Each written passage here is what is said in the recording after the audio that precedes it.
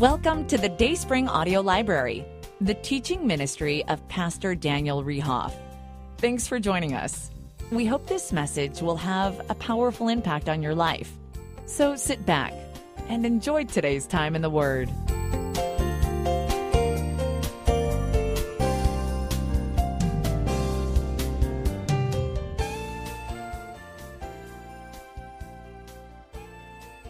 But take your Bible and look over in the book of Psalms, Psalms chapter 37. Psalms chapter 37, verse 1. And there's just some things here that just encouraged me, and I know it'll encourage all the students, and that's all of us today. Look at verse 1. It says this. It says, "Fret not thyself because of evildoers." Excuse me. So the very beginning here of this chapter just says this. It says, "Fret not," or don't get worried, don't get worked up about evildoers. Don't worry about things. Don't be envious or upset about the way that the world's going, and don't be envious of conforming to the world. Listen, there's one thing I just want to encourage our young people today is just be normal. Okay, don't try to be like the world. Can I ask you all a question? Is the world getting weirder every day, or is it just me? Okay, it is getting weirder every day. Okay, don't get weird. Don't be like that. Just be normal. Be yourself.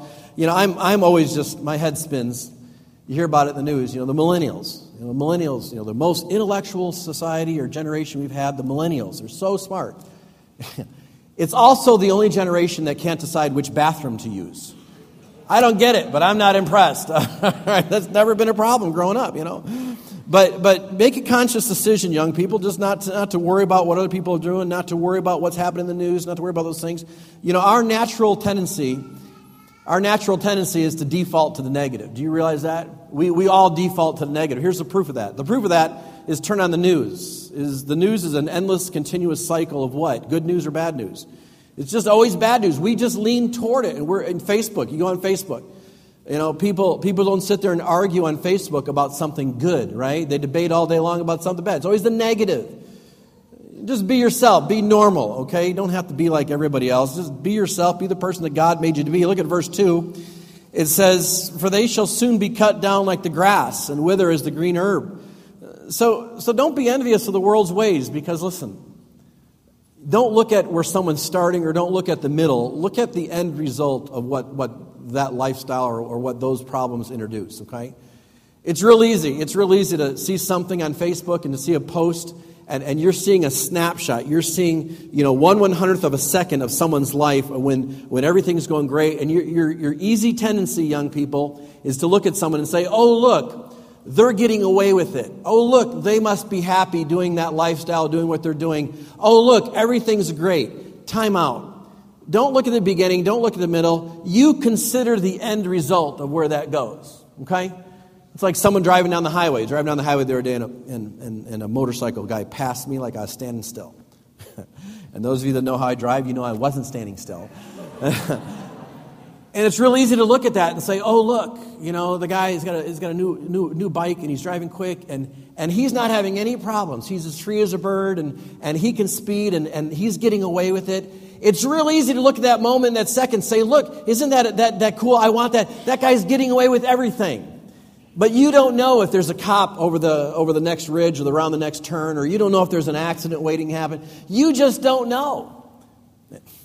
I'll be honest. I was praying for a cop to be around the next turn. But get him so he doesn't get me. That's kind of what I was thinking. But don't look at that. You see the final destination. A wise person says, "I have one life to live, and I'm not going to waste it."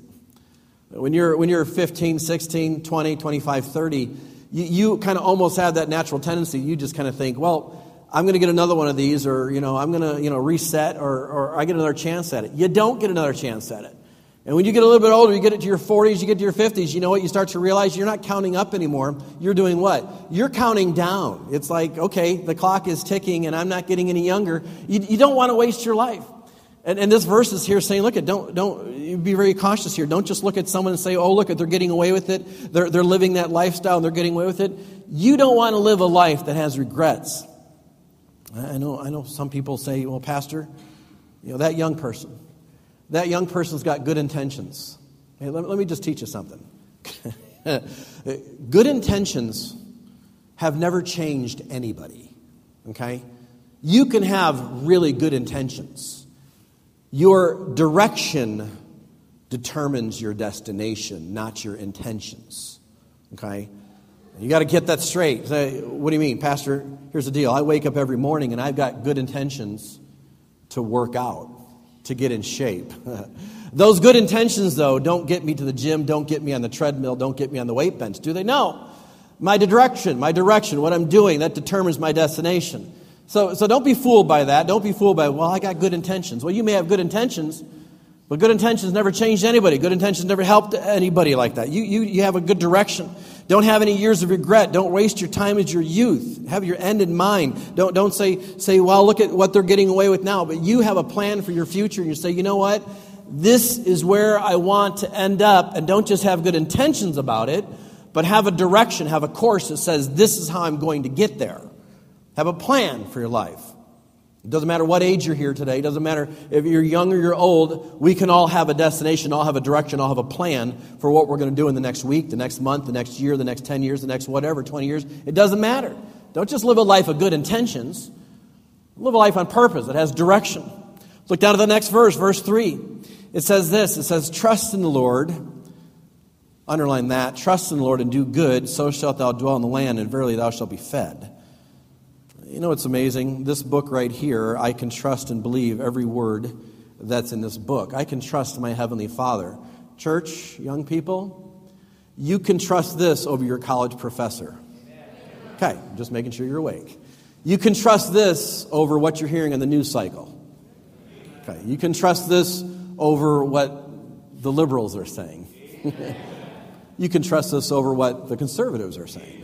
Okay? This is the book you can trust. It says, listen, I can trust the Lord. I can believe it. And you know what it says too? Look at that verse. It says, and do good. God says, trust me and do the right thing. Look what it says there. You'll dwell in the land. This is God's responsibility. In other words, God's saying, I'll take care of you.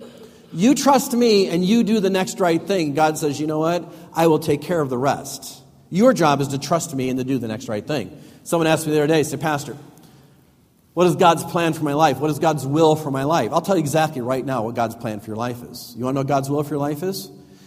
Do the next right thing. Parents, do the next right thing as a parent. Employees, tomorrow you go to work, do the next right thing as an employee. Employers, do the next right thing as an employer. The next right thing, just do the next right thing. And that's exactly what God's will is for your life. Is it that simple? It actually is that simple. Just do the next right thing. God says you do that, and you don't worry about the consequences of it. It'll work out. The consequences, what happens next, that's God's problem. You trust in God. You do the next right thing. The rest is God's problem. Look down at verse 4. It says this, delight thyself also in the Lord, and he shall give thee, now look at this, he shall give thee the desires of thine heart. Delight in thyself in the Lord, and he shall give thee the desires of thine heart. Now, trust here is different than the word delight. And he says this, when I delight in God's promises, what does he say? Look at the verse. He says, he will give thee the desires of thy heart. Now, everyone just woke up and paid attention on me. He said, look at that. I'm just going to trust and delight in God, and God's going to give me anything that I want. I kind of wish that was what the verse said, but that's not what it says. The verse says what? It says God will give us the right desires in our heart. He's not going to give us what we want. God says, listen, you trust, you delight in my word, and guess what? I'm going to give you the right desires. The desires to do the right thing, to live the right way, to follow his word, to follow his principles. You delight in his promises. You trust in God. And God says, you know what? I will put within you the right desires in your heart. God, give me the right desires. And when I'm right with God and he gives me the right desires, he plants my steps. You want to know what to do next right thing? Just do the next right thing. God says, you know what? You have the next right intentions, the next right direction. You do those right things. You trust, you depend, you delight in me, and I'll put those desires in your heart. Look down at the next verse, verse 5. Commit thy way unto the Lord. Trust also in him, and he shall bring it to pass. So that verse says, commit your ways. So in other words, we look at these verses we read in this chapter. It says, well, I've trusted, I've delighted. My desires have changed here. Now I'm committing my ways. So in other words, in my life, instead of me being in the driver's seat saying, well, I'm going to do what I want to do with my life, it's an attitude of saying, God, I want you to do with my life whatever you want. That's committing your ways. God, whatever you want this in my life, you're going to take, you're going to do. Do what you want with my life. Do we ever really have that attitude? Now, listen, that's not just for the graduate. That's not just for the young people in college.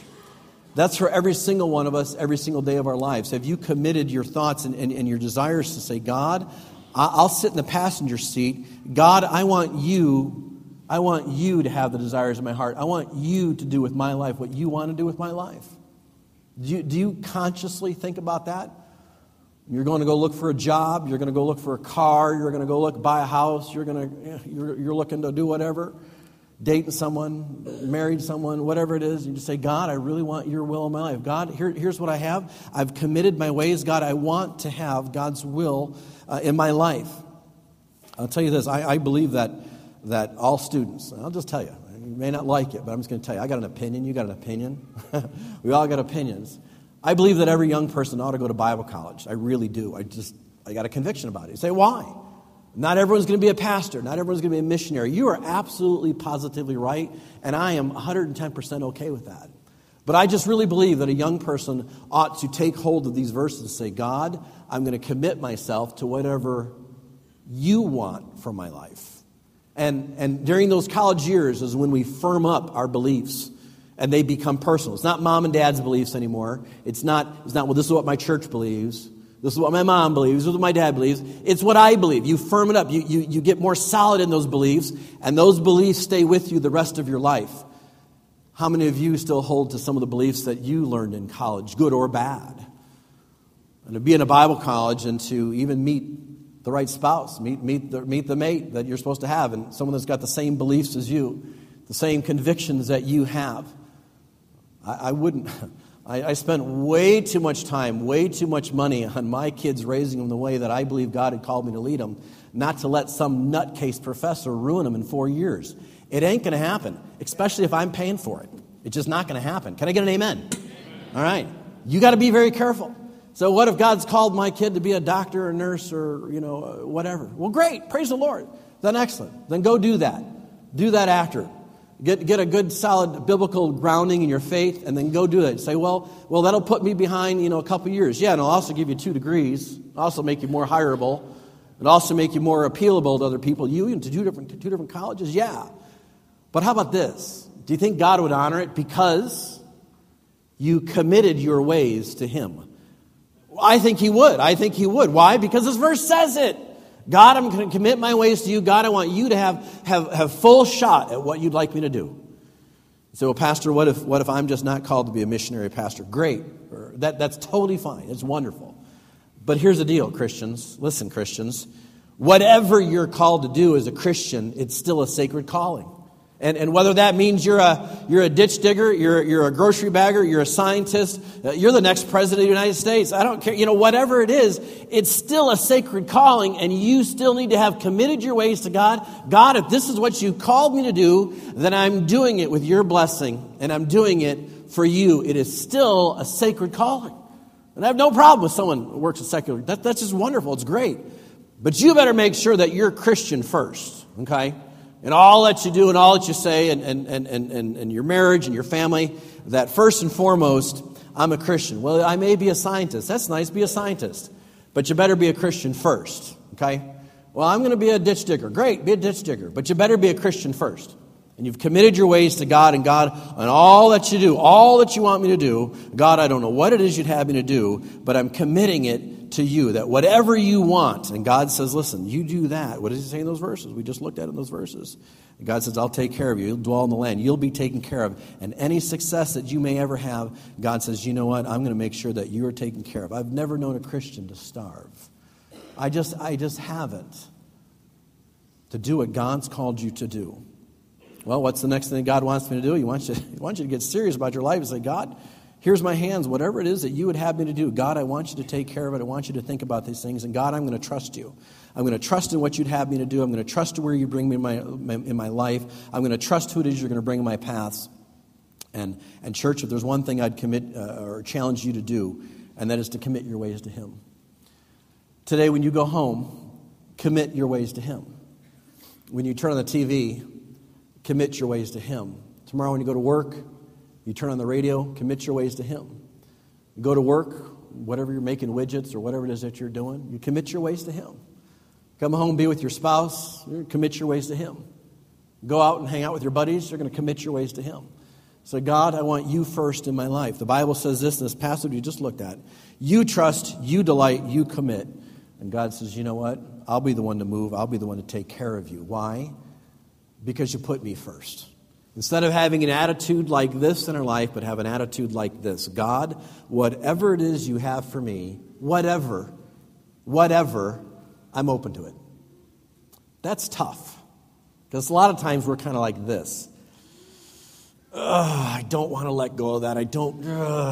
No, God, whatever it is you would have for me. Whatever it is you'd have for me. Whatever. Can you honestly say, boy, I just really want to have God's will done in my life? Can you honestly say that? Let me just ask you this, parents, let me ask this quick question. Would you really be okay, and just think about it. I mean, just be honest. Would you really be okay if God called your kids to be a missionary in the deepest, darkest spot of Africa? I know you're all sitting there going, no, that's the pastor's kids' job. They're supposed to be missionaries in Africa. No, it's not. But would you really be okay with that? Or God called your children to an inner city ministry. Would that bother you? Well, that's the pastor's kids' job. They're supposed to do the inner city ministry. No, it's not pastor's kids' job. What if God how about this? What if God called your children to be multimillionaires? Would you have a problem with that? Of course not. No one's saying, well, that's the pastor's kid's job. All I know is this, as it comes to our family, I'm making sure I take really good care of my kids because they're the ones that are going to decide what nursing home I go to. So I'm always going to be good to my kids. But whatever it is that God's called your kids to, are you okay to say, God, they're yours? I mean, really? Are you okay with that? Really? Deep down inside, are you really okay with that? Or is there a little bit of this? Well, I was kind of thinking I have my plans. That's not committing your ways to God. That's telling God what you want Him to do. Right? God, whatever it is that you would have me to do, whatever it is you want my kids to do, that's what I'll do. Not, well, I want them. No, God, whatever it is that you would have them to do, I'm okay. Isn't that a cool passage? So some of you think it's cool. Other of you say, that's annoying. Go home, memorize that passage, Psalms chapter 37, a good thing. Listen, I want to get into our awards now, but I want to mention this because there are some people here in this room that I don't know. I know most of you, but there's some of you, maybe today's your first time to be here. And I'm really glad that you're here, and I want you to feel welcome. The most important heartbeat of this church, if you're looking for a church or whatever, I just want you to know this. The most important heartbeat of this church is the fact that God loves you. He loves you, and He loves the world so much that God sent His Son, Jesus, to die on the cross and pay the sin debt. And our job as a church is to make that known to every person we ever come in contact with. See, here's how it lays out is, let me use my glasses here. Pretend for a moment this hand's me and you. Pretend that my glasses are all the bad things we've ever done. Here I am, here we are, but here's the bad things we've done. Pretend for a moment that this hand's God, right? God's in heaven. Heaven doesn't have any sin. It wouldn't be heaven. It'd be hell, right? God says, I'm holy, I'm just, I'm perfect. There can't be sin in heaven. But God says, oh man, but I love you. But there can't be sin. The Bible says this in the book of Romans. It says the wages or the cost, the Bible says this, the mortgage payment for that sin is death. Watch this. It's eternal separation from God forever in hell. Pastor, are you allowed to say the H-E double toothpicks word in church? Yes, you're allowed to say it in church. Absolutely. God says, I love you so much. But listen, the problem is that debt that has to be paid, someone has to die. Otherwise, you know what? You will literally spend an eternity in hell. And I know people say, oh, Johnny Carson. Johnny Carson used to say, I can't wait to go to hell to be with all my friends. You know what? According to the Bible, Johnny Carson will be alone forever with no friendship, with no hope. That's what the Bible says. Someone who hasn't put their trust in what Jesus Christ did on the cross, and I don't know about Johnny Carson, but to say you can't wait to go to hell to be with all your friends, that's a lie straight out of the pit of hell.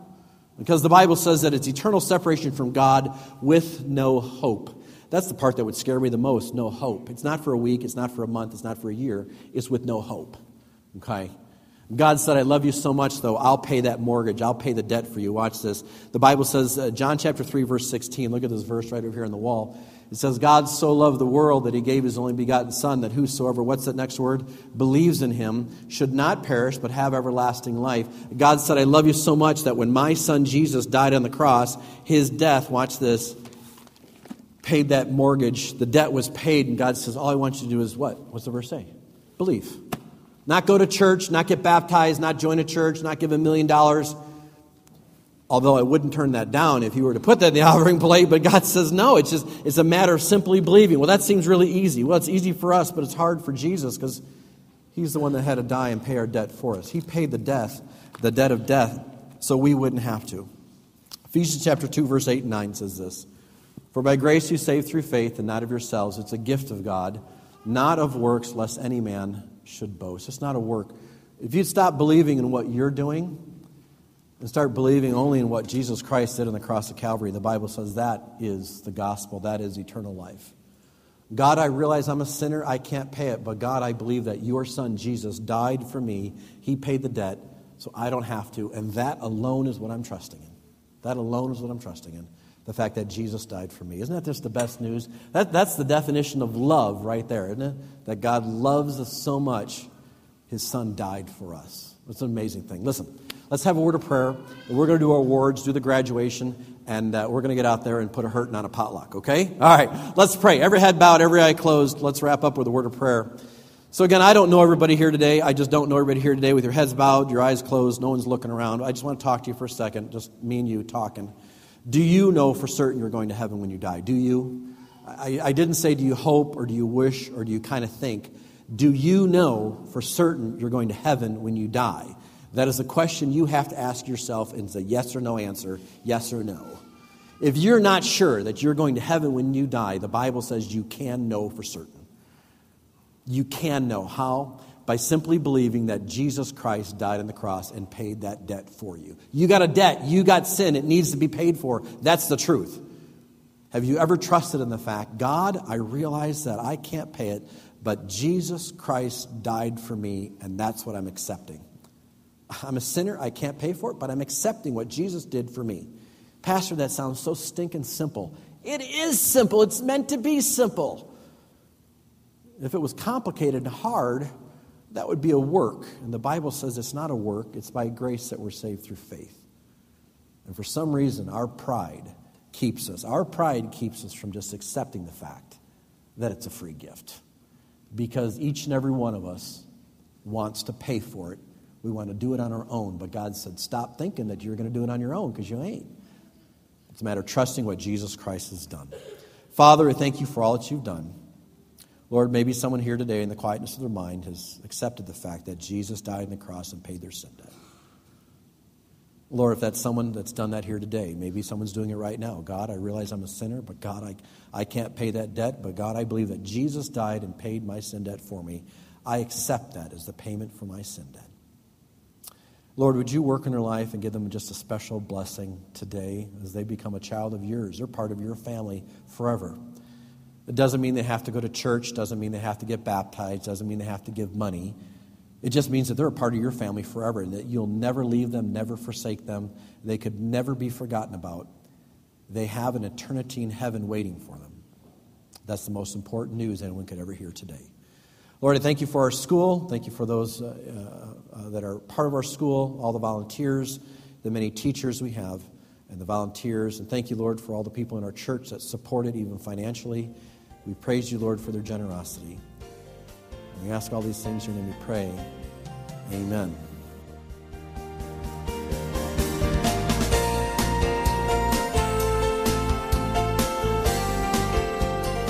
We are very interested in you and your spiritual growth.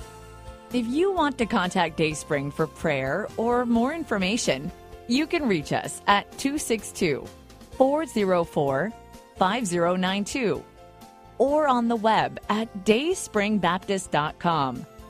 Thanks for listening.